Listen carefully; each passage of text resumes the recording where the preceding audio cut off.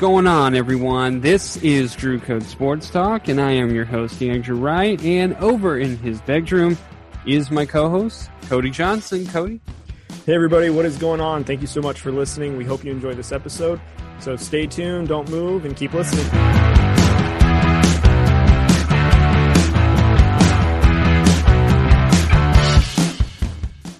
What's going on? All right. I am excited. I am ready. We have had a full weekend of sports. MLS. I've actually seen some team tennis. I've been dying for sports, dude. I'm telling you. Obviously, one of the main ones, baseball. I have basically sat down and watched baseball all weekend. And, I know it drives my wife crazy, but she also said, because of what's going on with the Marlins right now, and we'll get to that later, she was like, yeah, enjoy baseball while you can. So, that is so true. So I'm getting my fill in as much as I can. But before we get into everything that we're going to talk about today, first, Cody, how you doing, man? I'm doing good, man. So sports is back, as we talked about last week, and what we're going to talk about now, which I'm pretty excited about, but I'm also kind of bummed, and I think I'm bummed for you. This is almost like the when you went to the gym that one day and the same day it canceled. Like, you're so excited, baseball's back, and then not even 48 hours, and there's a threat to shut it down because of positive tests that that are coming out of nowhere, because there's no bubble in the MLB, which is what we talked about. They're keeping it regional, but that still means that you've got players going into different cities, crossing paths with different people that you don't know where they've come from. So. We'll dive into that, but that's just kind of like where we're at. So it's kind of almost like we had told you so kind of a moment, don't you think? Yeah, in a sense. Yeah, unfortunately. But nonetheless, we still get to watch sports for now. So I'm going to enjoy it as much as I can. Well, speaking of talking about sports, I was so excited about baseball, and I think most people were. Something kind of, in my opinion, got a little overshadowed this weekend during all this baseball season starting. Jamal Adams from the New York Jets, formerly from the New York Jets, was traded to the Seattle Seahawks, and I honestly, normally I get like an update from like ESPN or Fox Sports or, whatever it is on these apps. I got no notification. Mm-hmm. So I was busy watching baseball, and in the middle of it, I was going on Twitter and I was just kind of looking around. And then I see Adam Schefter's tweet about that Jamal Adams is being traded to the Seahawks. And I was like, oh man, is this like, is it final? So I kept scrolling, and I realized that everyone was then talking about it. So I was like, oh, man, I missed a lot. So it was about an hour and a half after the news actually broke. So I was like, oh, man, what the heck? I usually get these updates. So pretty crazy. But Cody, I want to ask you first, what did you think of the trade? I mean, is it a game changer? Is it something that to you doesn't really matter? I mean, what's your thoughts on this trade for the Seahawks and the Jets? So, in my opinion, I think that this is a good trade for the Seahawks because they do need a safety that's going to basically be, another leader of that defense other than Bobby Wagner, who's getting a little older. So you definitely want to get, a really good safety, someone who they used to have in Earl Thomas, back when the Seahawks had basically the trio or the quadruplets of basically shut down corners when they were basically, I think they weren't called the no-fly zone. Legion of Boom. That's what it was. Sorry. It's been a minute since I've heard that name. But anyway, so a safety in the sense that could basically get them back to that point, although they still need work in their secondary. Adams is a good upgrade in my opinion, but some would say that they maybe overpaid for Adams, and this is where maybe the Jets might have won this trade. But I'm actually going to make the argument that doesn't matter what they would have done, because right now, until they change leadership, and I mean like they're racist, or not they're racist, but well, actually no, their owner has been accused of being racist and sexual harassment claims as you know recently, so it's not a very good light right now, or not very good to be on the Jets team. And then also you have their head coach in Adam Gase, who doesn't have a really good rapport with his players right now. And Adams was making that very clear of how his relationship is, and we kind of already knew that, but to get a player to kind of confirm that is just like another level of like where the Jets are at right now. So just to recap, Seahawks are going to receive Jamal Adams and a 2022 fourth-round pick. And the Jets are going to receive a first-round pick in 2021 and 22 and a third-round pick in 21 picks that they got. I mean, any other team, this would be great. I mean, imagine if, a team like Tampa got draft picks like this, or a team like New Orleans got, draft picks like this. Well, I'll even say the Broncos getting picks like this. The front office you can trust are going to turn these draft picks around to quality, or at least get some more assets in terms of, getting some high profile players that are maybe in situations that need to get out of it, a la Jamal Adams, who just basically got traded from the Jets. But anyways, I think for the most part, for me, I would say the Seahawks won. They got the better player. And, until the Jets show me that they have leadership in the front office to really steer this team in a winning direction, it doesn't matter what draft pick they get, because they need to prove that they're going to draft the right players, and they need to have the right culture. Because, I mean, Jamal Adams was a former first-round pick, and yet I don't think he lasts 4 seasons and he's already out. When they signed Le'Veon Bell 2 seasons ago, he was basically, alienated to the point to where there was even talks of the same offseason he got signed if he was even going to be on the team later that season. So, just the fact that they're in that much turmoil, and, Sam Darnold is going into his 3rd season doesn't really, give me a vote of confidence that the Jets are going to be anything relevant in the NFL until they get some new leadership to really kind of address these issues and put them in the right direction. Because right now they're not going in the best place. So, yeah, I agree, actually. When I first heard, it was two first-round picks, I didn't think much of it, honestly. I was just kind of looking at it like, oh, okay, that's the price for a good player. And a lot of people were like, oh, man, I can't believe they would give up 2 first-round picks for a safety. And I go, well, Jamal Adams isn't just a safety. He's kind of a positionless playmaking defender. Mm-hmm. I mean, this guy lined up for the Jets at edge rusher. This guy lined up at linebacker. He lined up at safety, and he also lined up in the nickel every now and then for the Jets. So he's played essentially almost every position on the defensive side of the ball.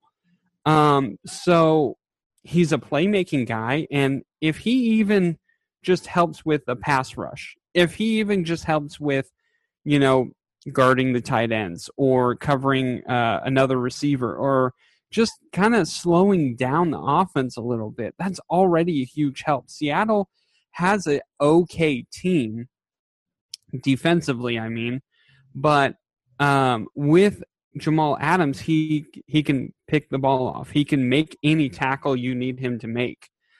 He can go into the backfield and tackle the running back, can sack the quarterback, whatever it may be. If he leads in quarterback pressures, if he leads in sacks by a defensive back, if he leads the league in interceptions or tackles or tackle for loss, if he even just leads the league in pass deflections, he's already made a huge impact on the Seahawks, and this is what they need. They have a good, solid linebacker at Bobby Wagner. They have Shaquille Griffin and his brother as well, and those guys are solid guys. I like this move for Seattle. I know a lot of people are like, they gave up so many draft picks. You obviously are saying that you don't trust yourself in the draft and blah, blah, blah. Well, yeah. The draft is kind of a crapshoot. if it were a perfect science, there would be no flops in the NFL. There'd be none of that. There'd be no busts. Jamarcus Russell would have been the best quarterback in the NFL. I mean, you just had to say that name. But I mean, seriously though, like, what are we talking about? Like, everyone wants to be like, well, you just lost all these draft picks, and people want to make the argument, well, if you would have got like 10 draft picks, your chances of getting all of those as a bust are diminished. Okay, well, that's with anything. Even if you only have 2 draft picks, you have a 50-50 chance of this player really helping you out or not. I mean, that's the reality of it. So I get why people want, the Raiders did it with Khalil Mack. That worked out for him. Great. But it doesn't mean it's going to work out for everyone. You have no idea. The Raiders, it worked out because we got a guy who actually was just studying those college. I mean, he was like just getting ready for drafts, and then all of a sudden the Raiders get Mayock, and he was like well prepared. I mean, let's be honest here. He was at the top of his game when he went to go draft. So, for me, I like the move for Seattle, and good for the Jets. They got a lot back for him. And you're right, though. I mean, this sucks for Sam Darnold. I mean, it's gonna be rough for him. I mean, I wish he would have at least gotten a chance, but it just doesn't seem like that's gonna happen. So, unfortunate for the Jets, unfortunately for Sam Darnold and the Jets, really. But they did get a lot back at least, so there is hope. But for sure, it's kind of a rough situation overall for New York for now, at least. So all right, Cody. Well, we just wanted to touch up on that a little bit, but now let's get into what we came here for, is talking about sports that are about to start and sports that have already started. So first, I wanted to go into the NBA first. The NBA starts Thursday. Sorry. So the Lakers play on Friday. That's why I'm thinking Friday. Yes, the league starts back up, I should say, on Thursday. It's going to be very interesting. Obviously we know in the Eastern Conference, the Washington Wizards are going to be without Bradley Beal. So I think it's a safe bet that the Wizards are not going to do anything. So sorry, Wizards, but it's not going to happen. But the Bucks look pretty good. I've seen the Raptors. They're tough out. The Celtics, Jason Tatum, Miami Heat, Indiana Pacers, Philadelphia 76ers, the Nets, the Magic. Those are probably what you're going to see. I don't see the Hornets or the Bulls making a jump. And definitely don't see I don't think the Knicks are invited. So I think it's just Wizards, honestly. I don't think the Hornets are even invited. Anyway. No, so there's only 22 teams. 8 of them are from the East. And those teams. I thought the Wizards were in. The Wizards are in. 9. So here's the I just had the list up right now of teams from the East and the West that are in. So I will read it off quickly so that way we bring everyone up to speed if no one has been watching ESPN during quarantine. So Eastern Conference teams are the Bucks, Raptors, Celtics, Heat, Pacers, 76ers, Knicks, Magic, and Wizards. So there's 9. Beg your pardon. Nets, 9. not Knicks. Yes, Nets. So those are the 9 Eastern teams, and the Western Conference, which is 13 teams, is Lakers, Clippers, Nuggets, Jazz, Thunder, Rocket, Mavericks, Grizzlies, Blazers, Pelicans, Kings, Spurs, and the Suns. So those are the 22 teams that are in the bubble currently. So the question I have for you first, Cody, is what team do you think is coming out of the Eastern Conference to be in the NBA championship during this whole NBA bubble tournament thing? So at first, I actually watched a little bit of the Raptors scrimmage with the Rockets, and I got to be honest. One of the things I'm kind of concerned with the Rockets is their small ball, which I'll get into in a minute. But I really like the Raptors not to come out, but I really like them as a heavy favorite, just because one, they're coming off of a championship. Other than Kawhi Leonard, they still have pretty much the majority of their team intact.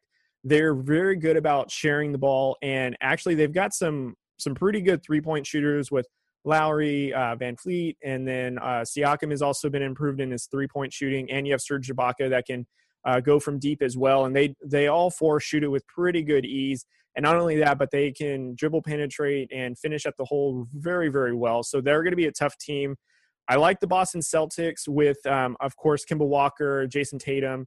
I think that combination is going to do very well, and they're very deep in their bench as well. But in my opinion, I still think that the Bucks are the favorite to come out of the East. I mean, you have Giannis on the team. You still have Brooke Lopez, Brogdon, Middleton, Bledsoe. And that's just basically the starters. We're not even talking about the bench, which is actually fairly deep and fairly young, which is what was giving the Lakers problems in the first matchup that they played. But the Lakers did win the most recent one. But anyways, though, with Giannis, though, being so young and so hungry, I definitely think that he's going to get the Bucks all the way to represent the East. So, like I said, the Bucks, though, are going to be an extremely hard out. I mean, you've got to beat Giannis 4 out of 7 times if you're in a playoff format in that sense. And I just don't see Giannis losing 4 times to the same team in a best of 7. The only team that I can think of that might disrupt him is the 76ers, only because they got the length. But other than that, though, I think the Bucks basically control their own destiny. Each team has 8 games to kind of play to kind of get the seeding in order. And then they kind of go from there. But, in my opinion, I think Giannis and the Bucks in the East have basically the best shot of representing the Eastern Conference in the finals. So who's a team that you foresee coming out of the East? I agree with you. I have the Bucks coming out of the East. And honestly, I was going to say the Celtics. But my issue right now is Kemba Walker is still dealing with a knee issue that he was dealing with before COVID, and it hasn't really gotten any better. And so for me, that is problematic because I love Jason Tatum. I think Tatum is and will be the leader of this Celtics team for, years to come. And I believe he can lead the team no problem. But you do need Kemba, especially when you're going against the Bucks, especially when you're going against the 76ers, or even, for that matter, the Heat. So Kemba does create a little bit more separation for Tatum. So when you take out Walker, I mean, who are you really going to rely on as your second guy? I mean, Gordon Hayward, at one point in time in his career, yes, but so far with Boston, I don't think he's ever shown that, and to be perfectly honest, a big thing that worries me with the Celtics is they really don't have a guy who could guard Giannis. They really don't have a big guy. I mean, Tice, he's an okay defender.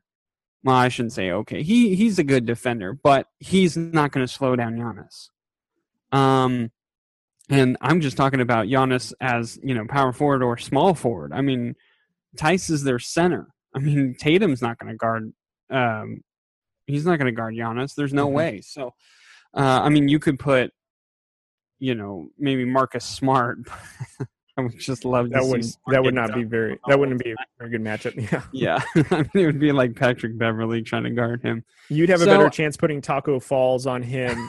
But only down low because there's no way he can guard him on the perimeter. All. So that's my issue with the Celtics is not only is Walker dealing with an ailing knee, you're also dealing with how are you going to guard, Giannis? And for that matter, even if they face, which they could possibly face, I believe they would be the 76. Yeah, the 76ers. Who's going to guard Embiid? How are you going to slow down Simmons?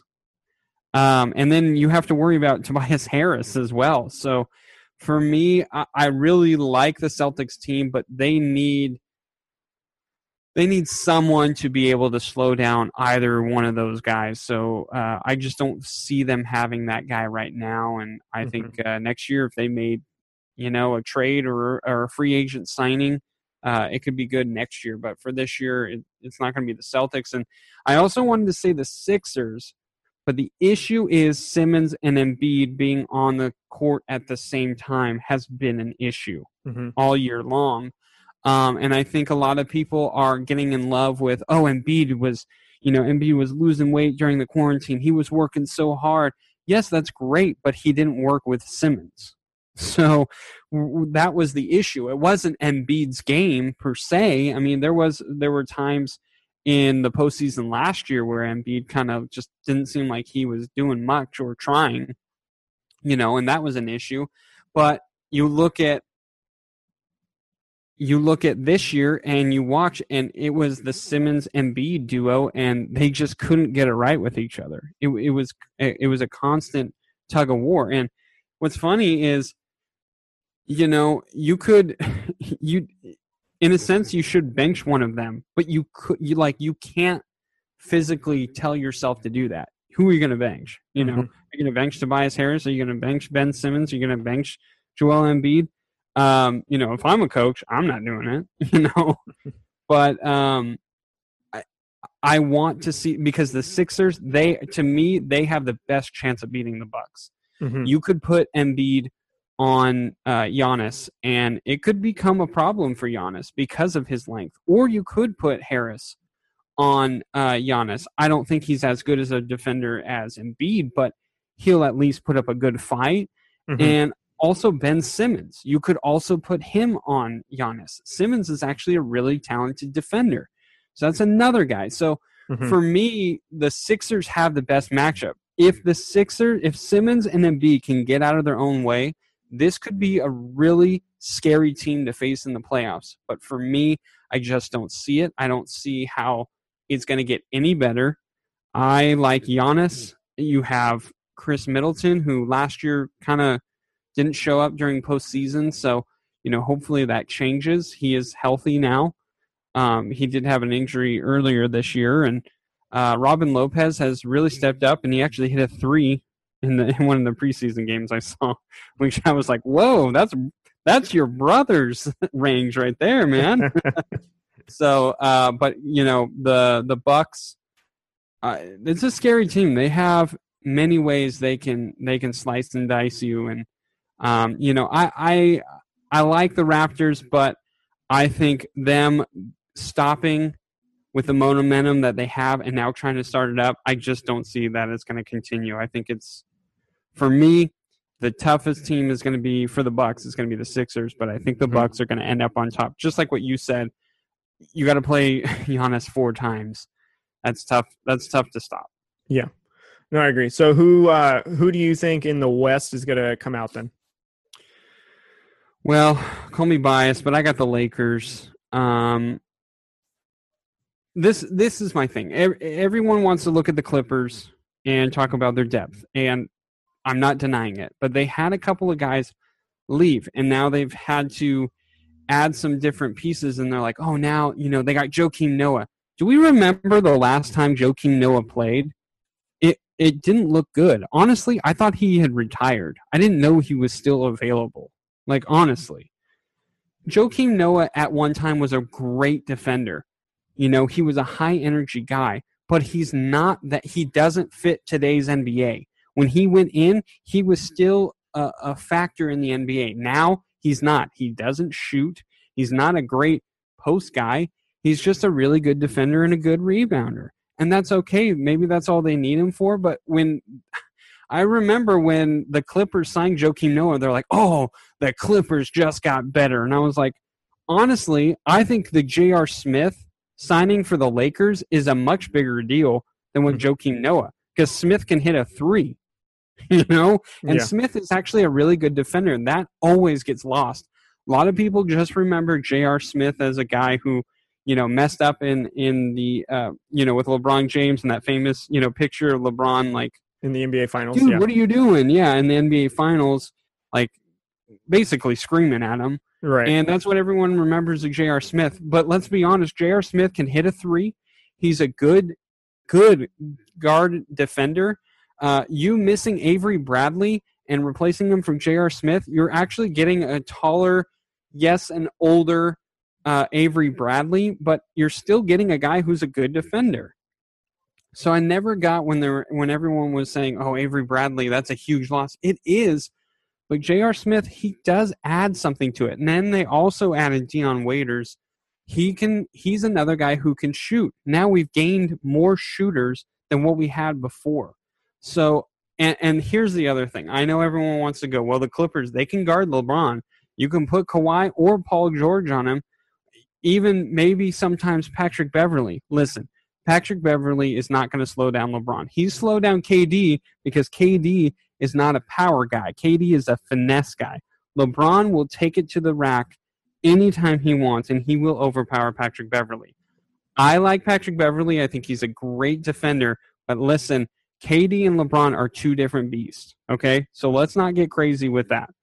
Second of all, yes, Kawhi and Paul George can switch up on LeBron, and they'll hold their own. No question. I'm not arguing that.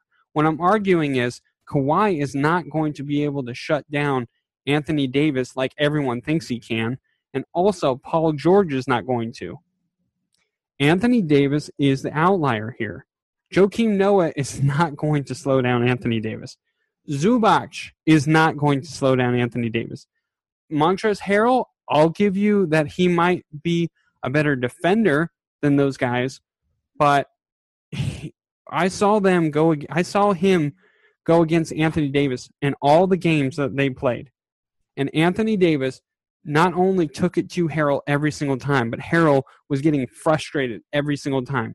Win or lose with the Clippers, it didn't matter. I was watching that matchup.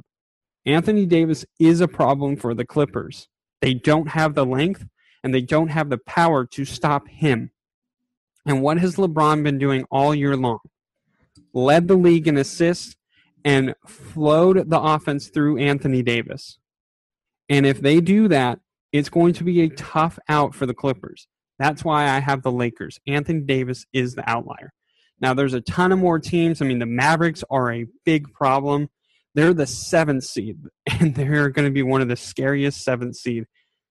If the Clippers have to face the Mavericks in the first round, they might be exhausted just from that. And then if they later on have to face the Lakers, the Clippers might be out. And I know everyone wants to say, well, they're going to have a ton of time to – yes, but when you have to chase Luka Doncic and Kristaps Porzingis for possibly – there's either 4 or even 7 games, that's going to be a lot. And then you have to play another series after that, and then you're probably going to see the Lakers after that. That's tough. Mm-hmm. So for me, it's the Lakers coming out of the West. Cody, who do you have coming out of the West? So I will say that I do have the Lakers as the favorite coming out of the West too. Pretty much the same points that you made is what I would say as well. I actually think that we are on a collision course for the Bucks and the Lakers, although I do love the drama that's in between around the Western Conference and, you know, some part of the Eastern Conference as well to see who's actually going to be in the finals. You know, with LeBron not only having extended rest in the offseason to kind of prepare even more, and, you know, we all witnessed how dialed in he was and how dialed in AD was. And basically right before quarantine happened, the Lakers were probably at the height of their power with how they're rolling and their shooting and just their ability to trust one another. And then now, you know, essentially you gave LeBron an additional 4 months off, basically like an additional off season to then ramp up for the last 8 games of a supposed regular season and then the playoff swing right now. You know, we can all agree that LeBron is probably one of the players that is going to make a huge difference on the court in terms of scoring, passing, especially now, rebounding, his defensive presence. Clearly can tell that he's now stepped up his defensive game since they brought in AD, who AD is, you know, one of the top candidates to be defensive player of the game, on top of also averaging nearly 27 points a game and nearly 10 rebounds. I will say, though, that I am a little bit nervous with some of the teams out of the West that, I am confident that the Lakers are the favorites. But, some teams I don't want to see the Lakers really get into a drag-out fight just because kind of the way that these teams are constructed, they can easily kind of take one on the Lakers. Because in my opinion, some of the problem with the Lakers is when they get too comfortable later in the game, their defense lacks, or they have a hard time closing out on shooters, or sometimes if you have some of our big men like Dwight Howard, for example, used to be a defensive player of the year type player, but now obviously a little bit older, he doesn't have the foot speed as he used to. So if you get someone who's a little bit more of a playmaker or speedier offensive player, it kind of can cause problems. KCP is a good defender, but sometimes he can get beaten off the dribble. AD is really good, but sometimes depending, again, if it's a small shifty guard and they can get around him, then it opens up the defense once it collapses. So like teams like the Clippers, I am worried about because the Clippers have an opportunity to go into an aggressive small ball that could give the Lakers problems, especially in like late games, because yes, you have Patrick Beverley, who we know is not going to lock down LeBron like what everyone maybe assumes. And I agree with your point about it, the difference between KD and LeBron. I don't think LeBron will have any issue with Beverley just because, again, the size difference, and Beverley may want to mess things up, but I think LeBron obviously is mentally strong to not let that happen. Mm-hmm. However, though, you do have Paul George, Harrell, and then they also have Reggie Jackson, who obviously they signed from the Pistons when they released him. Obviously, Kawhi Leonard. They do have one of the Morris twins, just as we do, who's a good, three-point shooter, and he's a good defender. They did sign again Joakim Noah, and obviously he's not there for offensive purposes. He could just be there as a rim protector because they really don't have a lot of them because they are kind of a smaller team. Then you have Lou Williams, you have Zubac, who's is a young defender. He's not an offensive scorer, but he can get you crucial rebounds. You have Schmidt, Magruder. I mean, you have all this young talent that could easily get their own shot. But, if the Clippers put together a smaller lineup, such as Jackson at the point, let's say you have Leonard and Paul George on the court, Harold, and then let's just say Lou Williams. So they are shooters and penetrators, and that would kind of really stretch the Lakers out, especially if they want to be long to where those defenders have to go and be honest on the defensive side, which would open up the middle, or, if it's late rotations and they're knockdown shooters. So that's one of the things that I worry about is the Clippers can get to a point of small ball that's even better than what, let's say, the Rockets want to do. Because the Rockets small ball doesn't really work because not everybody can be is a threat in a sense to penetrate and to, finish on the 3-point line, let's say, as the Clippers, in my opinion. I think the Clippers are a better 3-pointing team with just that roster I pointed out. And even if Harold's not a threat on the defensives on the 3-point line, he definitely is a disruptor in terms of getting rebounds and doing all the the banging down low when it comes to the big guys and such, where he can disrupt or maybe create an extra offensive possession that you can't really afford to give up. Another team that I would be really weary about is the Blazers. I know we didn't have a whole lot of issues with the Blazers in the season, but they do have they do still have Damian Lillard, CJ McCollum, Nurkic is back. They still have Whiteside. They have Carmelo Anthony, who's still an offensive presence. I'm not saying that the Blazers are a huge threat, but they could give the Lakers a run for their money just because they are also as tall. Nurkic and Whiteside are rebounders, and they can also, be offensive boards in terms of putting the ball back, getting their boards on the offensive side, which creates more possessions. Damian Lillard is a clutch shooter. CJ McCollum is a skilled basketball player that can do just about anything you need, and it's not easy to slow him down. And to be truthful, I don't know if we'll have enough defenders to kind of help slow McCollum down just because he's that offensively skilled. And, the Blazers could make an interesting matchup in the playoffs or even when it comes to seeding to really put a wrench in the Lakers' plans. So I'm not saying that the Blazers are more of a threat than the Mavs, let's say, because the Mavs, I think, are a whole different team. But I think the Lakers are going to represent the West, but I think the Blazers and the Clippers are going to be the two teams, in my opinion, that are going to give the Lakers the most run for their money in terms of who's going to come out of the West. So. Yeah, and I don't want people to think that I'm saying like the Clippers are terrible. No, I mean I think if the Lakers and Clippers faced each other in the playoffs, it's going 7 games. Like I I don't see it going any less. Yeah. So it's not like I'm saying, oh, the Clippers suck. No, I know, I'm not saying Kawhi Leonard sucks. I'm not saying Paul George can't guard LeBron. I know they can. And I know that Marcus Morris can also. But my thing is Anthony Davis is that outlier, and they don't really have. I mean, you could put Marcus Morris on him, but he's not going to slow Anthony Davis like everyone thinks he can. I mean, Anthony Davis is a lengthier, strong, young dude. I mean, that's the issue with Anthony Davis. He's an absolute problem. He's got a high vertical. I mean, the guy is just insane. So that's why I say, and you could flip it around on me. I mean, you could say, okay, LeBron, you can put him on Kawhi, and you can put him on Paul George, and have Anthony Davis on Kawhi or someone like that. It's going to be a hard matchup, but overall, I believe in LeBron and Anthony Davis offensively, and I also think they're really good defenders, just like Paul George and Kawhi. So yeah, I'm picking the Lakers because I think Anthony Davis is going to be a problem for really any team. But I agree, the Blazers are going to be a really tough team, and the Mavericks as well. So yeah, no argument here.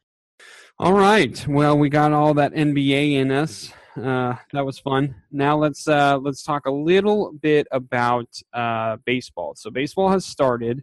Cody, you and I have been doing fantasy baseball, and just before we go into any more, kind of what are your thoughts on how the new fantasy baseball league is?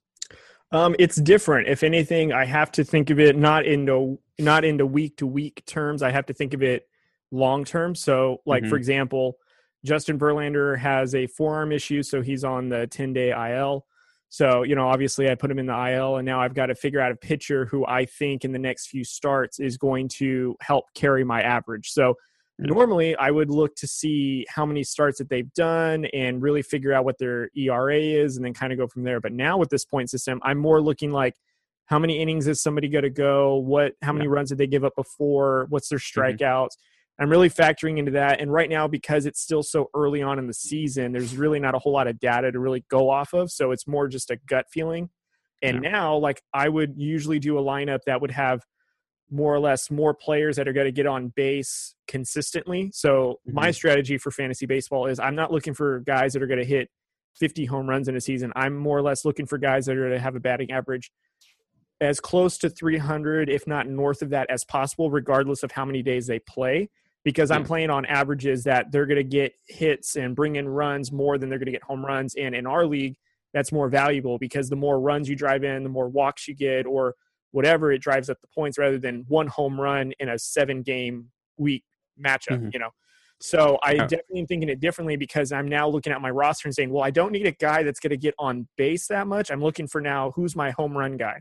I got to make sure that he's in because at any moment he's going to pop off with a home run. And then I have to make sure I have the guy with the high batting average in at all times. So it's definitely a different mindset. And honestly, too, because I'm not going against anybody other than myself, my lineup changes are very minimal. And I'm wondering if I'm even going to have to add or drop anybody unless of an injury just because of how this season is playing out and, just how being methodical you have to be in terms of like who you're starting or who your matchups are. So it's definitely it's a different thinking game than what I've been introduced to in fantasy baseball for sure. Yeah, one of the things I in my first baseman, I have Anthony Rizzo and I have Matt Olson from the A's. And Olson is a good power hitter, but Rizzo, he can hit for power. He's probably not going to have as many home runs as Olson, but he also hits for average. And so a couple of days ago, I actually put in Olson because I was like, I want to bring up my home run numbers a little bit. And he went like 0 for. Yeah. And so then And then Rizzo on my bench got like a hit. And I was like, you know what? It's going to be smarter if I keep in Rizzo, because if he doesn't get a home run, that's okay as long as he's getting me hits. And actually, the last couple of days that I've done that, my points have been slowly increasing. Mm-hmm. I've been doing that with my whole lineup. It just sucks that I have Aaron Judge, and right now he's not playing, and Jonathan VR as well, because he's not playing on for the Marlins right now. So, that's kind of a little unfortunate, but yeah, I've been really happy, and I actually just picked up a Giant this morning, Mike Yastrzemski, and I'm actually watching the Giants game right now, and we're recording this on Tuesday, so he just got a hit, so that was really cool. So hey, he's in my starting lineup, and he's at the plate now. All right. Well, here we go. Anyway, yeah, if he strikes out, you might hear me say some choice words. Anyway, Cody, basically the biggest story coming out of baseball this weekend is not baseball starting. It's more the Miami Marlins came out and they had I think now they're up to, I want to say 15 players. I think it was 17 as of this afternoon. Oh, it's 17. Oh, wow. Yeah, it's gotten worse. So 17 players who have tested positive for COVID. So as you know, they shut down the last 2 days now. And now they came out and said that they're not going to play until at least this Sunday. So we'll obviously have to keep our eyes open for that. And that's going to be something that for fantasy baseball players, we're definitely going to have to keep an eye on if they're going to make up those games or not, because that can be a huge factor, Mm-hmm. But a lot of people are like, oh, is the season going to shut down? And my argument was this. Luckily, they had a 3-game series against the Orioles. So it was the Marlins and Orioles. I'm sorry, it was Marlins and Phillies. They were supposed to play the Orioles. So they had a 3-game series between the Phillies. And, luckily, it's just those two teams, and they hadn't played anyone else, and they hadn't left Philadelphia. So, unfortunately, there is an outbreak in baseball. But fortunately, it really has stayed in one spot. So, I mean, what are your thoughts on this? I mean, what are you kind of thinking when this came out, and kind of, I guess, your opinions on this? So I'm very saddened for baseball for sure, because, the one thing, for example, for most baseball fans, they're not going to be too hung up, or, in my opinion, they're not really thinking that much about football or the NBA or soccer or any of the other sports. Baseball is their one safe haven, and, it's America's pastime for a reason. It's one of the oldest sports ever recorded, and, it's basically in the fabric of America, so to speak. However, though, with something like this, and in my opinion, the way that the commissioner's been kind of, I don't know, I don't want to say, in a way like misleading about it. I mean, he even said that the testing is working and it's not as bad as it seems, but you have 17 players on the Marlins tested positive, and you have teams, reported teams, willing now to not go and play the Marlins just because of the fear. And now, like, we don't know if there's any positive tests out of the Phillies yet, and again, so even if there's any positive tests from the Phillies, where did they go following the game? Where did the Marlins go following the game, or who, trying to do contact tracing with the Marlins? And, there's now this underlining fear that is very, very prevalent in the MLB. And, for those that are like, oh no, they'll get over it, they're athletes, whatnot.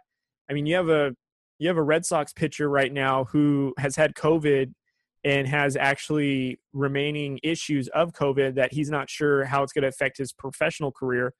And it's a real tangible fear of what this virus might do. And it's not as easy as just, oh, I have a positive test, I'm out for 2 weeks and whatever the season goes on. No, I mean, and from what we know about this virus, it spreads a lot faster than people realize. And, the contagion rate is a lot higher than like an average flu or cold. So, I find it unfortunate just because, baseball could have gotten ahead of this, and yet they decided to go regional, which for them seemed like a great idea. But, if they didn't want to do a bubble, maybe they should have done 3 different bubbles and have the central teams meet up at one location, and you just have like a everlasting, rotation of games with those teams and so on and so forth with the East and the West or whatnot. But I don't think it was a great idea to still have this vague openness of teams traveling to other markets to still play, bypassing whoever might be or might not be exposed, and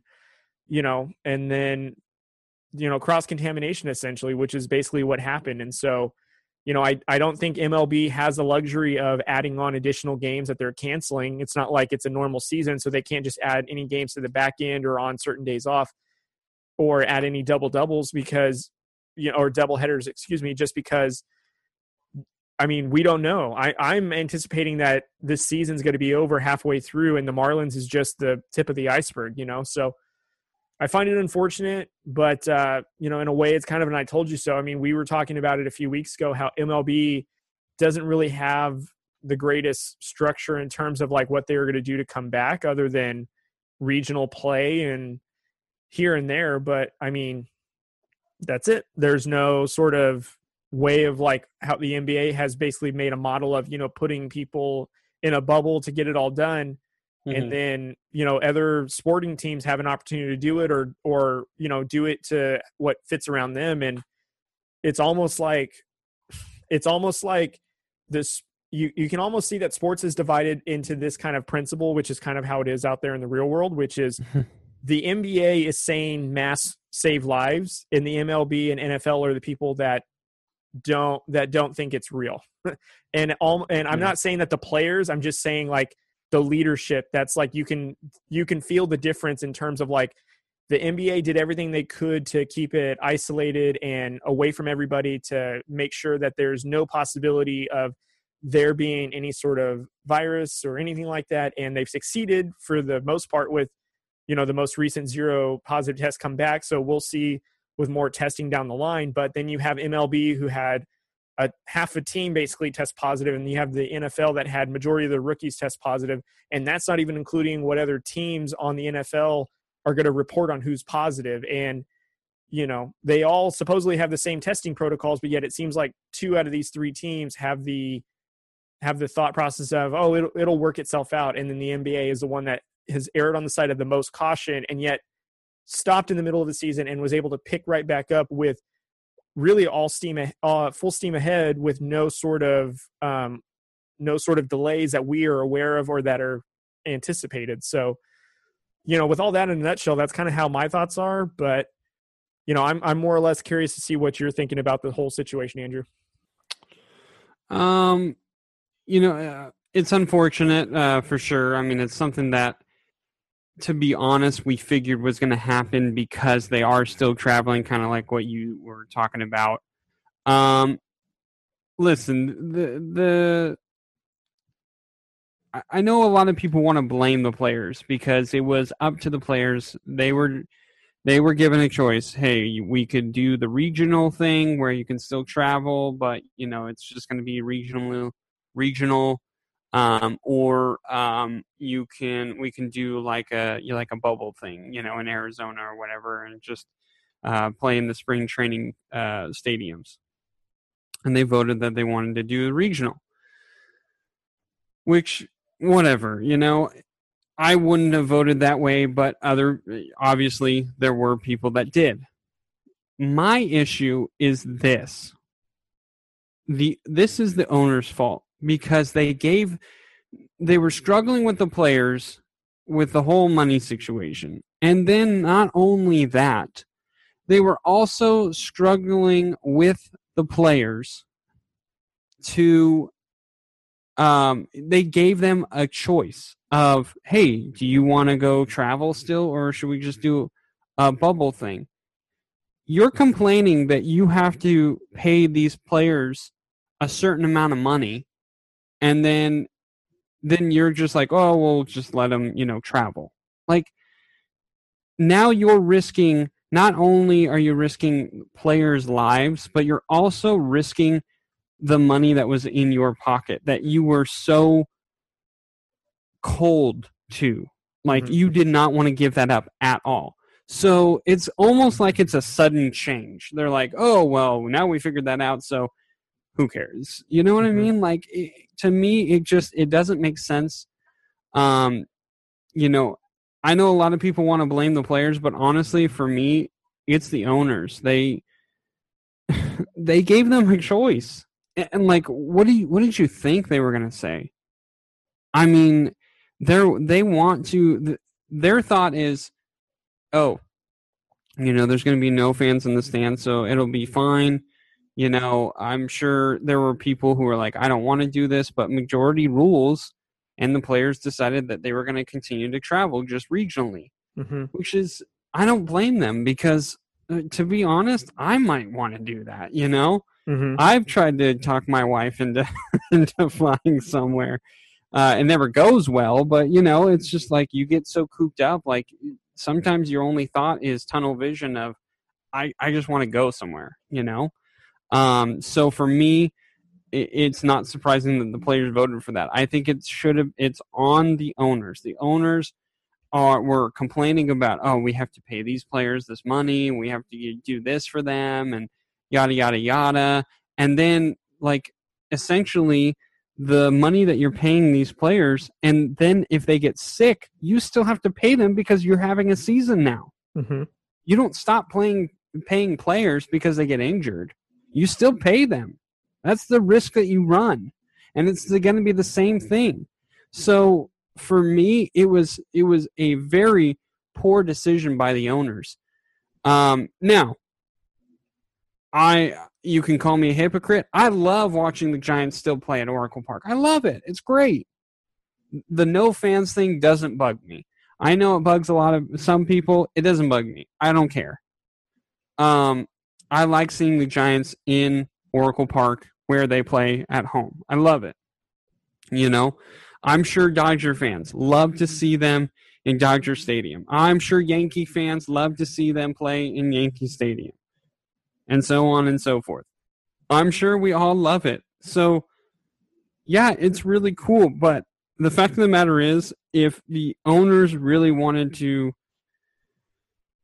not possibly stop the season again, they would have done the whole bubble thing. Like the NBA, they did it right. They said, hey, listen, we're thinking about this. They talked to the players, hey, what do you think about this? They didn't say, what do you think if we do this or this?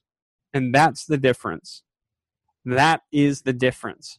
MLB let them have a choice, and now you're seeing what happens when you let them just have their emotional reaction. And I'm not saying that the players are completely innocent in this, but I don't blame them, because like I said, I would be doing the same thing, because I would have tunnel vision because I've been home for 5 months, So I just that's my feeling on it. For me, I think baseball could have got this right a long time ago, and they got stuck up in the money, and then they were like, well, let's just play in the stadiums, and it was just, it was bad all the way around. And now it's good that it only happened in one spot, and they didn't play anyone else, which is great. So we don't have to worry about it right now. But this is this is what they expected, and if this is what they expected, they should have just had it in one spot. So if one person gets it, they can just stay there, and everyone can be monitored. Just like Lou Williams, he got caught. He got caught because he had to come back, and there's so many eyes around, it's hard to miss. So, yeah, I think baseball could have done better, but unfortunately they haven't, and this is what we're with. All right, man. Well, it was good stuff. I wanted to do our predictions for baseball, but this whole Marlins thing kind of threw a wrench into that, and I think we can do it next week. I don't think it's too late yet. So, I love talking about that.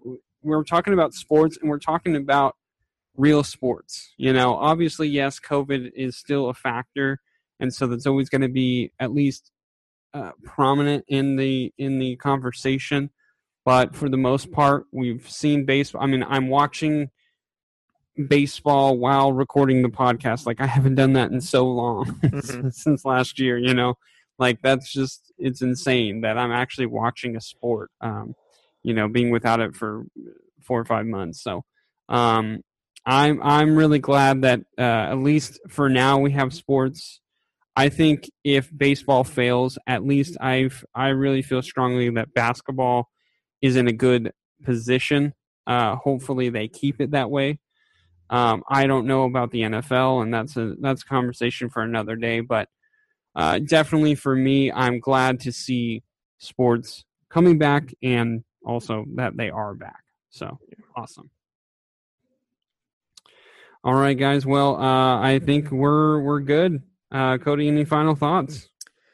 The only final thoughts I have is a shame on us as men for having daughters. The WNBA has also started up, so I'm definitely going to try to do my best to do some homework and keeping up on how their games are going and all that stuff. So that way, I think it'll be good to highlight a few games, because, I mean, we got to put some respect on these WNBA players. I mean, every now and again when it's on TV and you and I talk, we just get blown away by how, I wouldn't say they're more skilled, but just, the way that they do layups creatively, and, that's really their way of, I don't want to sound terrible, but of dunking, just because, not all of them are doing it. But, there's so many good athletic players in the WNBA that have such great skills that, I think we need to start recognizing them, considering we have daughters. And I think it'd be great to start recognizing some WNBA, and, their season is back up and started. So definitely keep up on that. Yeah, for sure. I actually wanted to watch some games, but I had to choose whether I could watch WNBA or MLB. And I asked my daughter, "Did you want to watch?" And she was like, "No, I want to watch YouTube." So she went in her room, and I was like, "Well, I'm just going to watch baseball then." But yeah, you're right. I need to be better about it. I need to watch it. Yeah, it's really cool. I was actually following at least the scores, and I really root for the Sparks, honestly, because of Lisa Leslie when she was when WNBA first started, and she was with the Sparks. Yeah. So I've always kind of watched them and seeing how they're playing, and I saw that they won their first game, which was really cool. So yeah, I'm with you, WNBA, and honestly, the talent in WNBA I think is at its best right now. Yeah. There's some.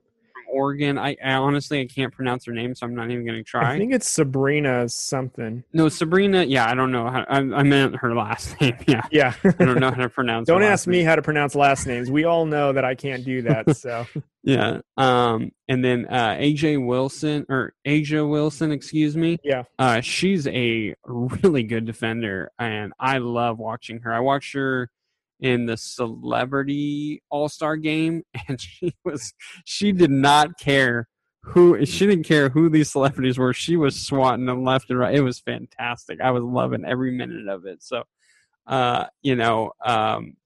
there's so many other players. I don't want to go on down a list and down a rabbit hole, but yeah, WNBA to me is a really good talent pool this year. Yeah, for sure. All right, guys. Well, I guess we will see you next week. Go check out all the rest of our episodes on this podcast, and go check out 2 Bays in a Pod, where they come out every Monday. I was going to say Sunday, but it's actually Monday. It's at midnight. Yeah, those are really fun, and this week's 2 Bays in a Pod is going to be I think it's going to be really fun. So go check it out. Thank you, everybody. See you next week.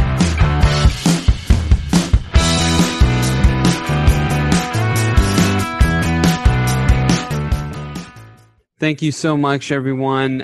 We appreciate you listening.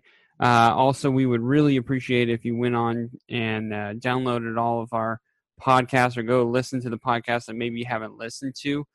We are on, excuse me. We are on all the major podcasts. That is Google Podcasts, Apple Podcasts, Spotify, and iHeart. And also subscribe, rate, and review on those. Anything and everything does help. 1-star helps us get better. 5-star, we appreciate a lot more. So we just go ahead and do that. Also, we are on Facebook, Twitter, and Instagram, and also YouTube. Go follow us on all those platforms. And if you have any questions, you feel free to comment on any post or direct message us. If you have like a question for us, or if you want us to answer maybe a topic that you had in mind on the podcast, anything and everything, like I have said, is appreciative. So we always love that. Also, go check out fnxfitness.com. They got great workout gear and great workout supplements. They do sell out really fast, so make sure when you go and you get everything that you want all at once. I know that's easier said than done for some people, but it is going to be a lot better, because if you want something, you need to buy it quick because they sell out fast, like I said. So, and if you use our code, you can actually get 15% off of your whole purchase. So it won't be as a hit to your bank account as it could be. But Cody will explain how you can get 15% off. Cody. That's right, everybody. Just go to drewcodesportstalk.com. On the homepage at the bottom, you're going to see a section called Partners. Click on that. It'll take you directly to the basically the snippet of FNX Fit and our partnership with them. So you'd want to click on the link, takes you to their website, shop, get the supplements, the gear that you need, browse around. When you're ready to check out, you're going to want to put in Drew code 15 to get 15% off your purchase at the time of checkout. Highly encourage that. Supplies do sell out really quickly, so whatever you need, get it now. And all that gear they're rolling out with their summer collection, so you guys want to definitely get in on that, and it's a lot of great stuff. So anyways, guys, on the website at drewcodesportstalk.com, you can also see full episodes of our podcast. There's also links to all the podcast websites that we are currently on, such as iHeart, Google, Apple, and Spotify, like Andrew mentioned. You can also see all of our social media handles and content on there, so feel free to browse around and just see what we got. And we appreciate you guys so much for listening. We hope you enjoyed this episode. We hope to interact with you guys, so if you guys have a topic or a question or just want to say hey, you can leave a question or a comment on the website, or you can leave it on social media when you follow us at Drew Code Sports Talk. So thank you guys so much for listening, and have a great day. Adios.